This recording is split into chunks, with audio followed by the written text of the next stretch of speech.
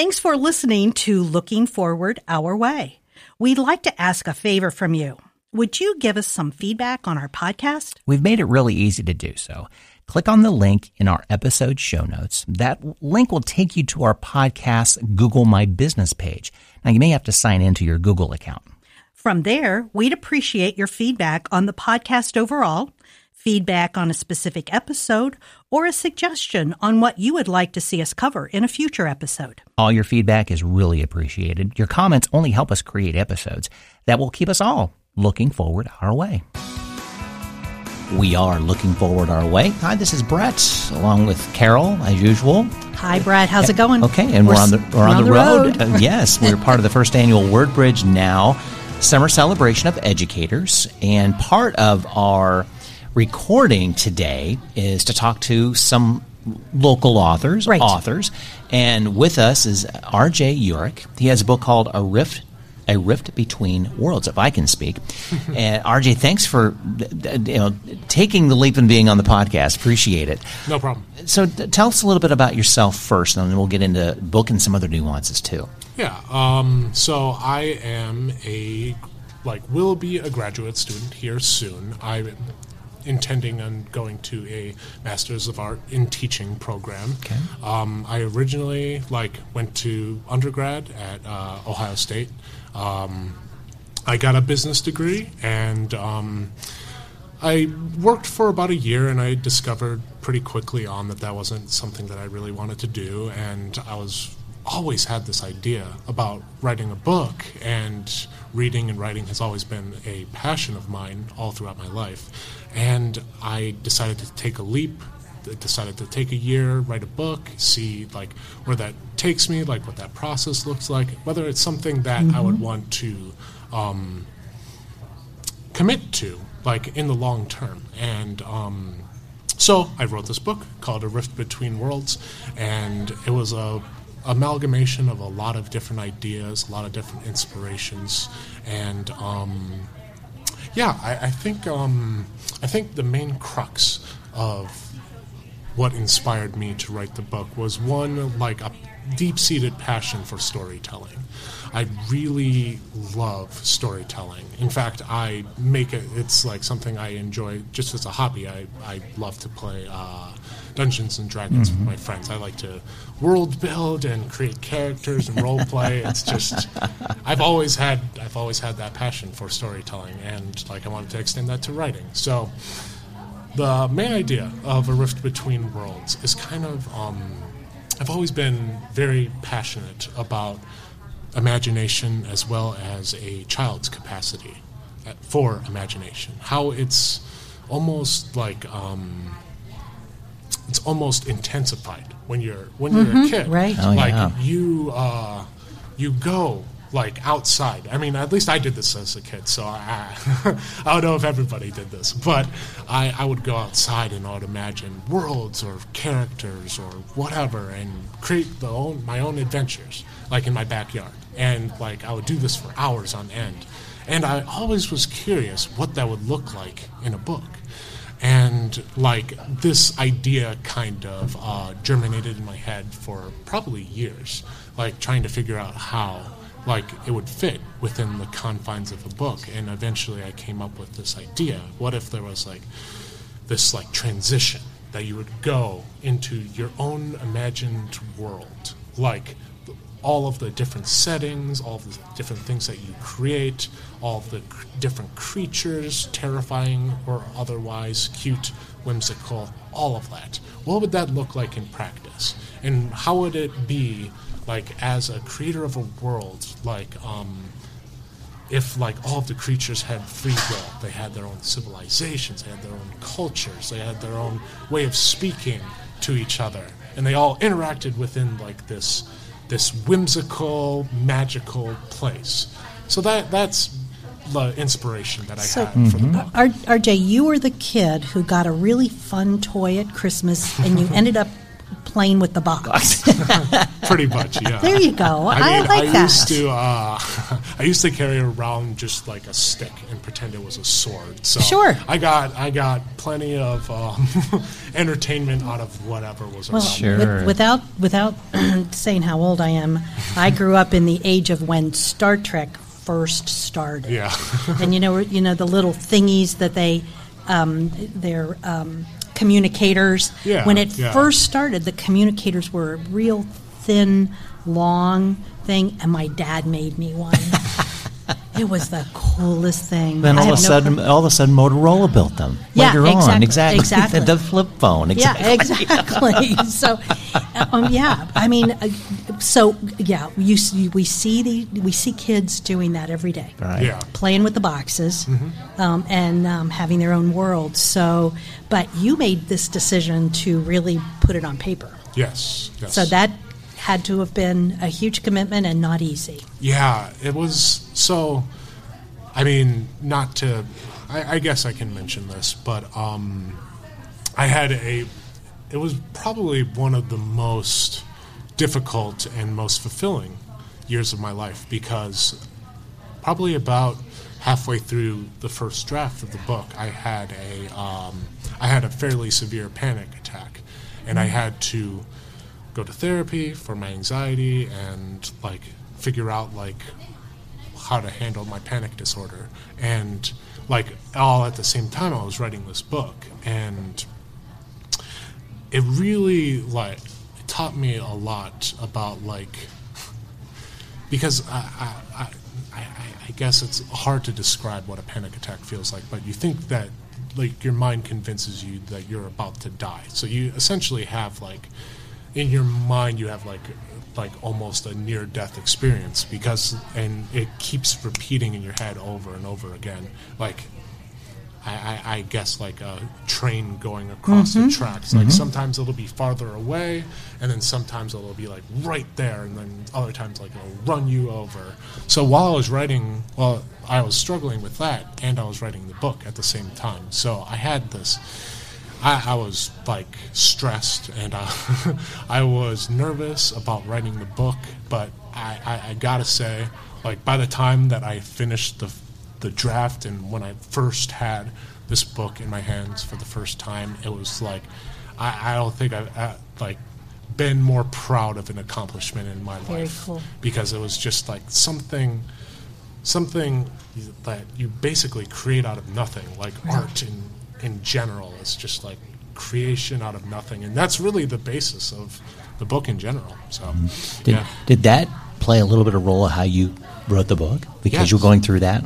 Yeah, it actually did. And in the sequel, I'm actually planning on like delving into topics of like both panic and anxiety in the main character of the book. So I think I can definitely see like how my experience within the book kind of like melded into like the main character, and I see a lot of myself in the main character. Not necessarily, we aren't necessarily the same person. He is like more outgoing than I was. I was very shy, but my main character in the book, his name is Sam, is not shy at all. So It almost sounds like the book.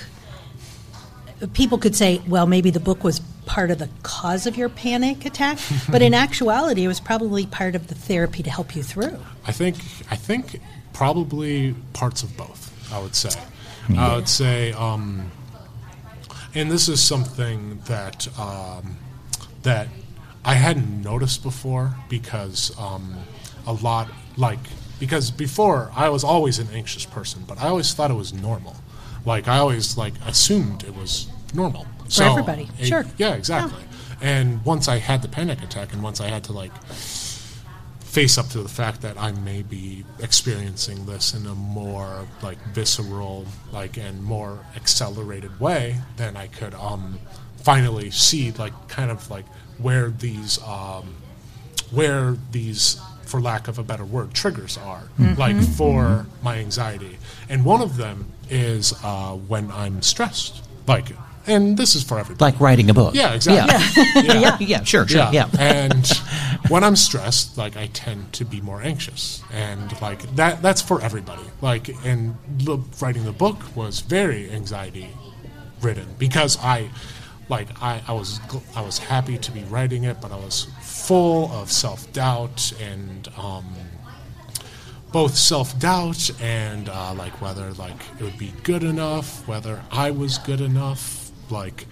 And at a certain point, and I think this realization really helped me, is I stopped caring about like whether I was good enough and started caring more about like what is the story that I want to tell and how can I do it in the best way that I can. And as soon as I had that realization, both my anxiety and the writing got a lot easier. So as a product of 2 graduate degrees, I'll give you this advice, since you're starting grad school, is you'll feel that every semester. I'm sure. School. I can remember, and thank goodness when I was at Ohio State, we were still on quarters, but it was about the 7th weekend of every 10-week quarter that all of a sudden I would look at here is the pile of stuff I have to do in the next 3 weeks and get a hell of a headache. That was my panic. That was my reaction as a panic, was like, I can't do this in 3 weeks. And so, I take an aspirin, have a nap, and get up and start working. That was basically how you know. But it is, and we often go through those life circumstances where other people are judging us, and we know it. We know it's going to happen, and suddenly we start feeling that we can't measure up, even though we haven't really even reached the point for them to make that measure. And creating anything is almost like running through the streets naked. Oh, isn't that the truth? I mean, you're putting yourself out there completely. To be judged, to be liked, to be disliked, to just be scoffed, or to be truly loved for your work. I mean, I think we don't look at it that way as well, too. It's like, that was a great book. Oh, my gosh, you helped me get through that sort of thing. I think we negate those opportunities that could bring us to our lives by doing this stuff. I had an advisor tell me that really what you're doing up to the point of finishing, so up to the point of graduating with the degree, up to the point of actually having a draft of your book or your dissertation, whatever that is, think of that in terms of being like, your internship or your green card, and at the point of finishing is when then people will look and see whether your work is legitimate or not. But those steps to get to that point that's tough. It is tough. And I would say a big part of it, like the first draft was lots of fun. Like I had so much fun writing it. But this is something that I realized, and this is something that you don't really learn in high school, is that more than half of writing, like at least at the level of like a novel, is editing. Like your book, like going through it meticulously and finding the spots where it can be like trimmed down. And I feel like a lot of editing is like cutting the fat, cutting the extraneous bits. And I'm not saying like I'm perfect at it. I'm sure there's plenty of extraneous stuff in my book, and it's hard to like cut that stuff out. It's just but that part of it was probably the hardest part, was the editing. But it also made the book that much better. So and that's where really good creation is so important. We all have stories to tell, but we have to be able to tell them so other people understand. And that's where true good writing comes from, where true good art comes from, because it gets across to those other folks. Right. So you're through your process of understanding and knowing that we lose the art of imagination as we get older. What would be your advice to try to bring that back in as we get older? I am so glad that you asked that. I love this question, and I think it really comes down to is hobbies. And I know that sounds like fairly simple, but at least for me, like what has really like reignited my passion for like these creative arts is like the hobbies that I've created, whether that be writing or whether that be playing Dungeons and Dragons, whether that be like literally just like creating worlds, like, and drafting it out on a page. Like I think that part of us that can go out and like use our imagination as our own like sandbox outside, like that part will eventually fade. But I think the creative process is something that we can all still enjoy in our lives. It does take intention, though, because it is just as easy to, like, just consume content, like, and to, and there's nothing wrong with that. Like, I do it all the time. But if you want to reignite that, like, that passion, I feel like hobbies is, like, the right way to go. Like, whether that be painting or writing or board games or role-playing games or any number of different opportunities, like finding something that you enjoy and finding a hobby that goes with that, like, creative endeavor. Yeah. I think I absolutely am a big proponent of like hobbies, and like a lot of what inspired me to like reignite that creative passion was like a year and a half before I even started writing the book. Like Dungeons and Dragons, like really like reignited that drive to like create something, you know. And I gotta say, like, some of the coolest moments was just sharing stories with my friends. So, right. Yeah. I could see what you're talking about there. Why there's such an upsurge in audio drama in the podcasting world. Yeah. Tons and tons of fantastic audio dramas out there that I think that they're looking at it as somewhat of a hobby because they just want to get it out. Yeah. But I think they're also looking at it as, if we create something really good, this has an opportunity to catch fire, like writing a book. You know, like, you know. There's always that thought process in all of our heads. Whenever we create something, it's like, oh, what if this is like something special? You know, what if exactly? What if it could? Yeah. And when we did a couple of podcasts earlier this year on creativity of the arts in the pandemic, and I was fascinated with a friend of mine who lives in Chicago who has done theater, but during the pandemic, everything was closed down.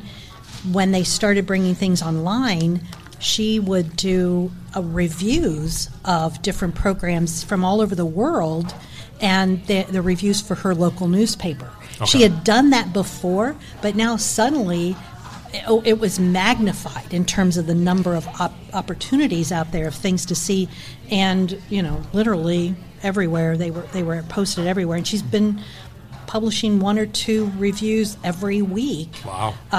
Since through the whole pandemic. So yeah, there's all of that opportunity to bring to life our ideas. Yeah. It sounds to me like your parents did a great job of allowing you to be creative. And I'm wondering if kids always have that opportunity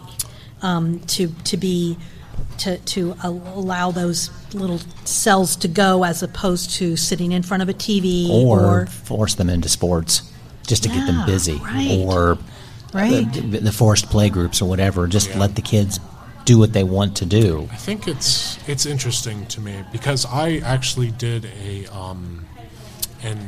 and this might be kind of a tangent, but it will kind of make sense here. I did an essay like my junior year of college about like how kids are spending are less and less incentivized to spend time outside, like whether that be video games or TV, or the fact that like sometimes I read articles of like kids like playing in their own backyard and all of a sudden like getting Child Protective Services called on them, playing in the backyard, fenced in backyard, like literally, like. And I mean I'm 26 years old, so I can't speak to speak to what it's like now, but when I can't tell you how many times that I just like went out of my backyard and didn't come back for 2 or 3 hours. Oh yeah, we were out in the street. Yeah. When I was little. You know, the creative piece of how we maybe not letting kids do what they want to do creatively as well too. Yeah. And I think one, it's that like fear of the unknown, and I feel like a lot of my interactions with imagination as a kid was outside. It was hardly ever inside. And I think with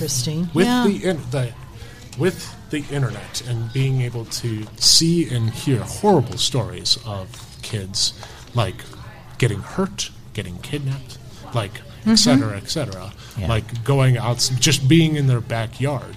I think like that exposure has almost like paralyzed like parents in fear of like allowing kids to interact with outside. I think that's part of it. It's probably not the whole picture. Sure. We're lucky sense. here in Ohio to have backyards. I mean, there are people who live in large cities who they don't even have a backyard is a street. Or the backyard is a little tiny patio or a little balcony or something. They may not even be at ground level. So right.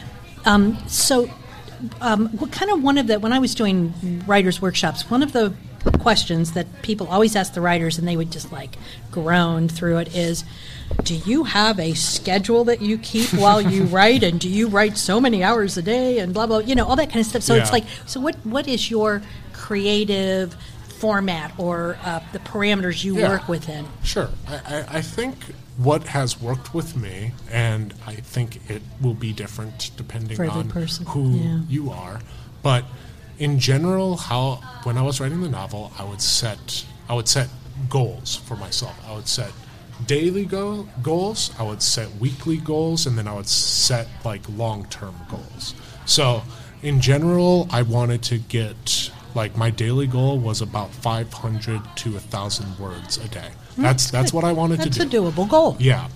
And that was like, some days were better, some days were worse, and then I always wanted to hit about 3,000 words a week.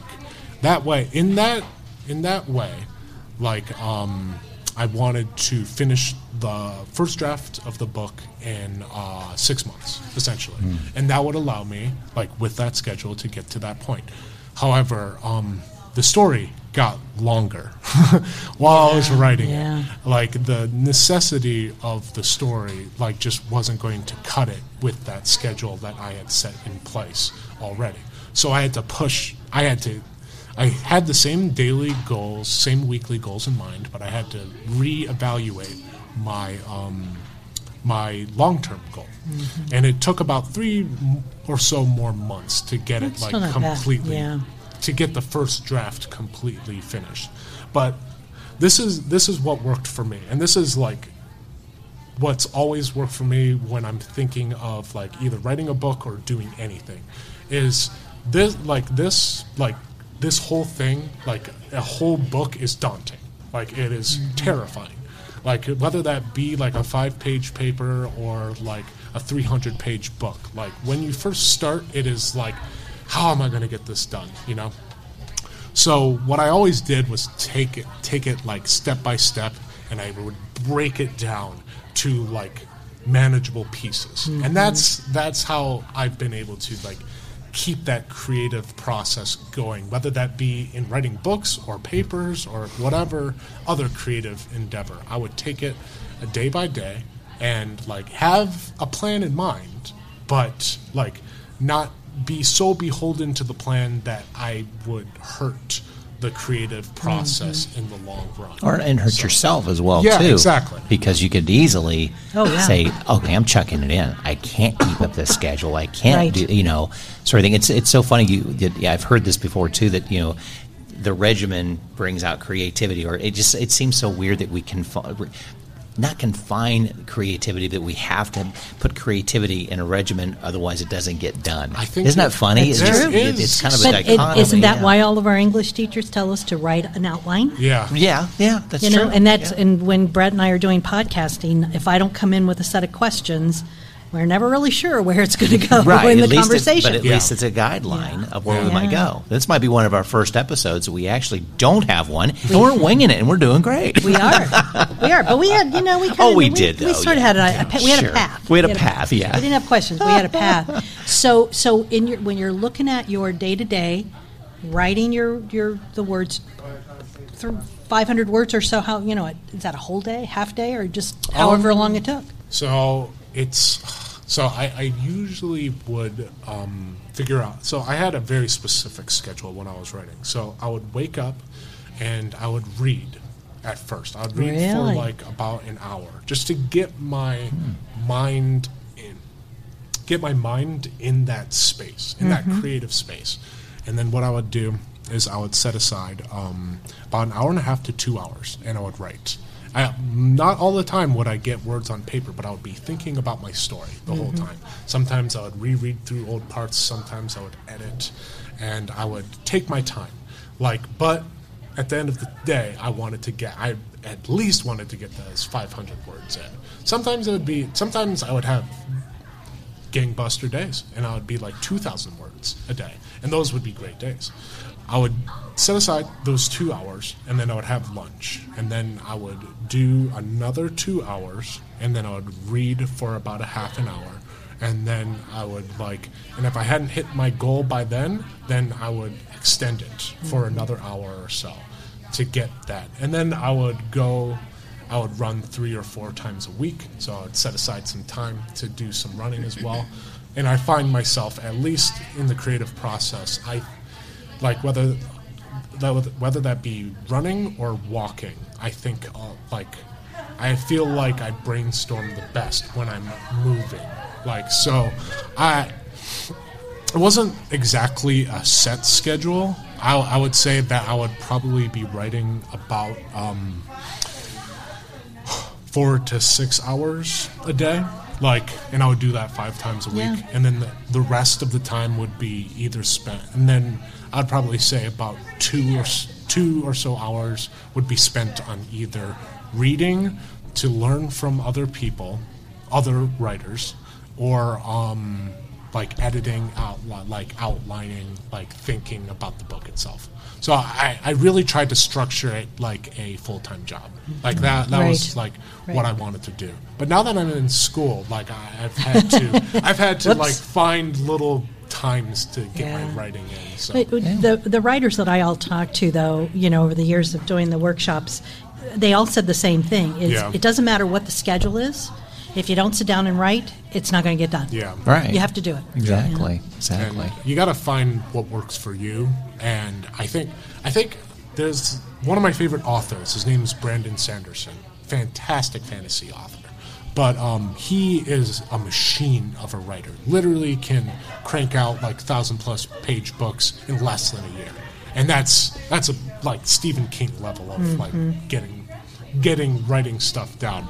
And he has this web series, YouTube series, where he did a lecture at a college, and he published it on YouTube for free, and he outlined it like this, and this is how I thought of it as well, and it was nice to hear it from him as well. That when you look at it from a bird's eye view, you can kind of see if you stick to a schedule, 250 words here, or every time I write, I'm going to write for 2 hours, and this is how many words I'm going to do. Let's say that you're working a full-time job, and you can't dedicate a lot of time to writing, but you can set aside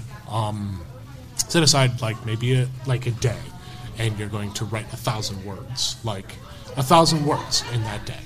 Let's just say that for the sake of argument, and I would say that. Books are anywhere between 50,000 to 100,000, probably on average. There are some that are shorter, some that are longer. So if you do that, 1,000, which would be about 4,000 a month, you would be able to finish, even with only writing once a week, 1,000 words. You'd be able to write 50,000 words, about 50,000 words in a year. Yeah. And that's about the length of a novel. Mm-hmm. Depending on what you're writing. This one was about 100,000 words. So I wouldn't be able to write this in a year. But when you think of it from an almost bird's eye view, it's not as intimidating anymore. Does that make sense? Yeah, for sure. Well, at least and also hearing from those that you respect, that that process makes sense. It's that it's doable, this is how they get it accomplished. And wow, that guy cranks out that many books doing that. That's amazing. You know, you have more respect for, and he's bringing out quality and such. That's fantastic. Yeah.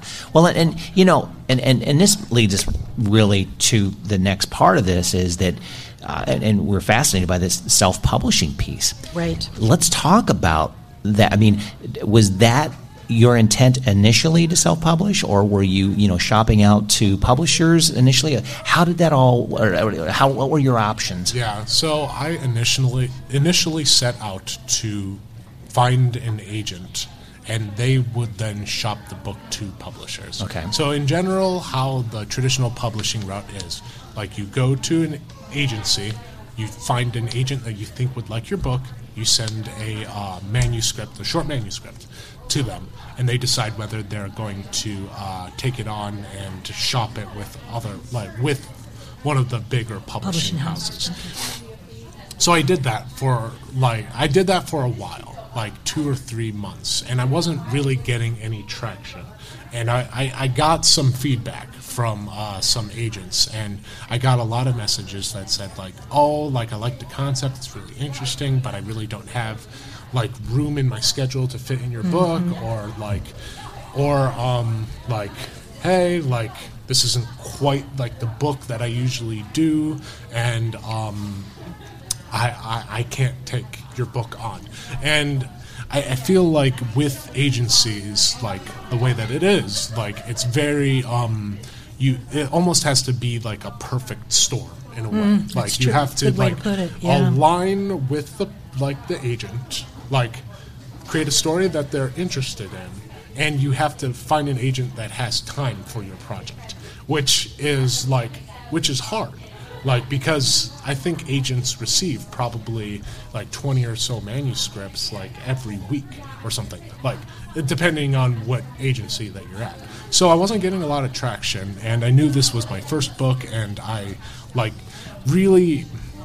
obviously wanted to go the traditional, well, not obviously, but I wanted to go to the traditional route, but I also was very cognizant that this was my first book, first time going at this, and I put a lot of pressure on myself at first, to try to find a publisher. But then I started to think about me as a writer long term, and I started to think of I just need to write. I need to get my voice out there. I need to tell the stories that I want to tell, and I'll worry about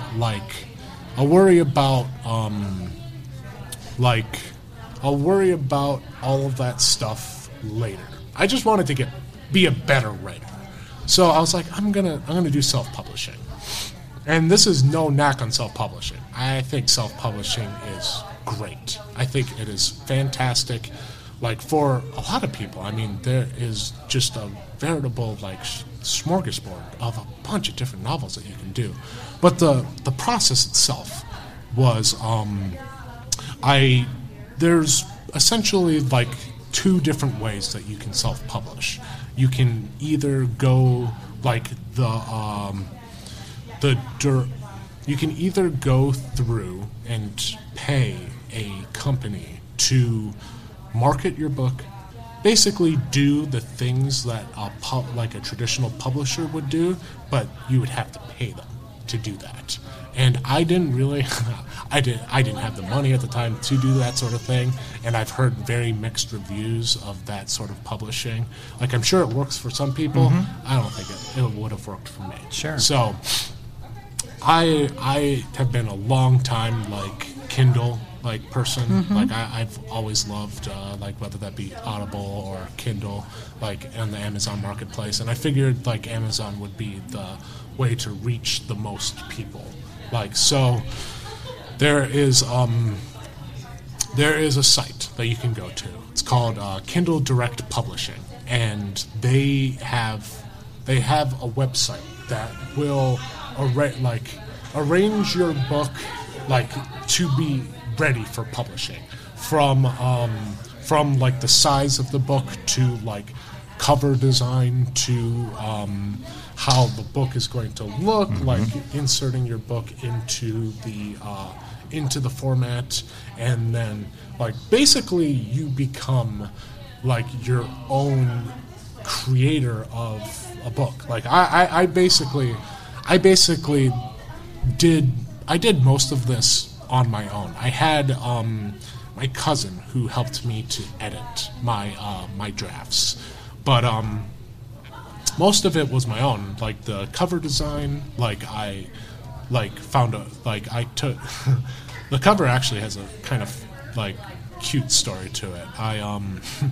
When I was first starting to conceive this book, I decided like to go on like a hiking trip on my own, just to kind of like jot down some inspiration and to jot down like an outline and stuff.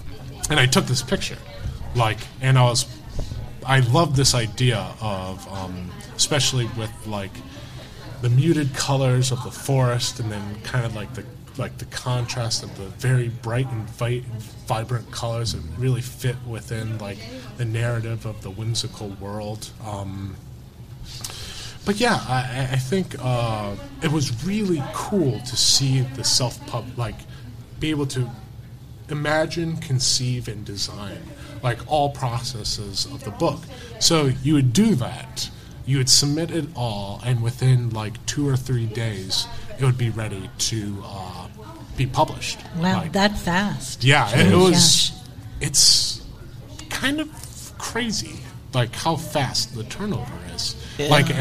These I are didn't realize made to order too. Well, and so, as you said, you had help in editing. I think that's one of the things that I've seen with some stuff that was self-published was you could tell that there was not a final edit. So you're like, ooh, that's not good. And I'm not that good of an editor, but if I find it, I'm figuring, it's not, there's some issues. Yeah. So it's good that I think one of the tips would be make sure you really have a final copy before you get into that process. Right. Oh, yeah. I think I went through, when I was drafting this, I think I went through 5 different drafts, or maybe 6. 5 or 6. Anyway. I edited it until I couldn't think. I mean, obviously I could have done more, but I edited it until I thought this was the best that I could do. And as soon as I reached that point, I knew that it was ready. And it took a long time. Editing took me 3 or 4 months of straight just reading and rereading and very cool. Meticulously plotting it out. And then my cousin, her name's Savannah, Swix, and she was fantastic in helping me edit everything. Nice. So, that's nice. Somebody you can trust. Yeah. Right. I think. Well, and I guess that leans back toward what you were talking about of just right words. Yes. Because whatever percentage you're putting down is not going to make the book. Yeah. But you got to get it there because it's like molding clay. Right. And getting that statue or the stone, I guess you could say, that statue's in that stone, but there's just a lot of stuff around it that's going to have to go to the wayside. Though it hurts, but it's going to have to. Some days, you just have to put words on paper. Right. I agree 100%. Yeah, amazing. It doesn't matter what you write down, because I think I trimmed at least 5 to 10,000 words out of it by the end. So at least 5,000, I would think. Yeah. So a lot of that stuff is going to be trimmed out or be deleted. So well, again, in a good writer, it's not just imagining a book in your head, but imagining a story that the person who's reading can understand and appreciate, and not want to put it down. Because it's such a great story and told well. You're compelled to read page to page. Keep going. That was what I used to tell my students writing their resume. Make sure the first page is good enough that somebody's going to read the second page. So there you go. So it sounds like there are a lot of pros and cons to self-publishing as well as going to the big houses. And people don't realize how limited the big houses are. I mean, they only have so many slots that they are willing, and a lot of times those slots are filled years in advance. Yeah, I think the reason why we're seeing such a boom in self-publishing is one, the internet. Like, it makes it a lot easier to like get your like content, like whether that be writing or videos or whatever, or podcasts for that matter, out to the public.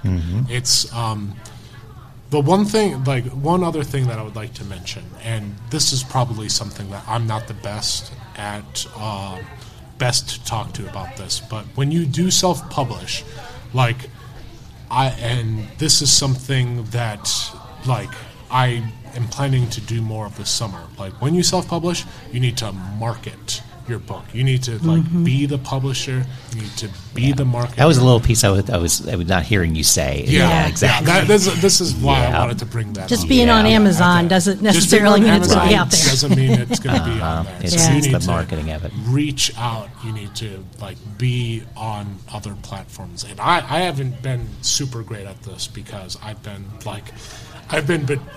with COVID and this book was published right around COVID was starting to ramp up. Not exactly able to do any signings there. No, can you? yeah, exactly. So, But do you have a website? I do not. Okay. I do need to get one. Though. So the one place that people can buy your book is going to Amazon and doing a search. Going to Amazon. And it's A Rift Between Worlds. The last time that I checked, it was the first hit when you got there. Cool. But it's by R.J. Jurek, Jurek. Excellent. Well, great. Well, thank you for telling us about Yeah. your book. Obviously, and you said something about you're working on a next one, so we'll be on the lookout for that as well, too. That's great. I Good. intend on, I'm already partially through the first draft. I want to get a good sizable chunk of it done by the end of the summer before I start grad school. Good. So, Well, good. Cool. Well, good luck with that. And Yeah. good luck in grad school, too. Yeah, Exactly. thank you. There you go. Yeah. Well, good. Thanks again. And all the information about the book, we'll put links in to get the book, take a look Yeah, at it, that'd be but we'll put it in the podcast and the show notes, and also hopefully our listeners can take a few notes if they've, as they say, everybody's got a book in them. Between really take a look at self-publishing. Exactly. It may be the route to go, and may help you. Jump over that hurdle to get it done, knowing that I'll write the book. I'm going to self-publish. Just do Exactly. it. Yeah, that's great. Yeah. Well, thanks again. Appreciate it. yeah, It was nice to meet you. I appreciate the time. I really do.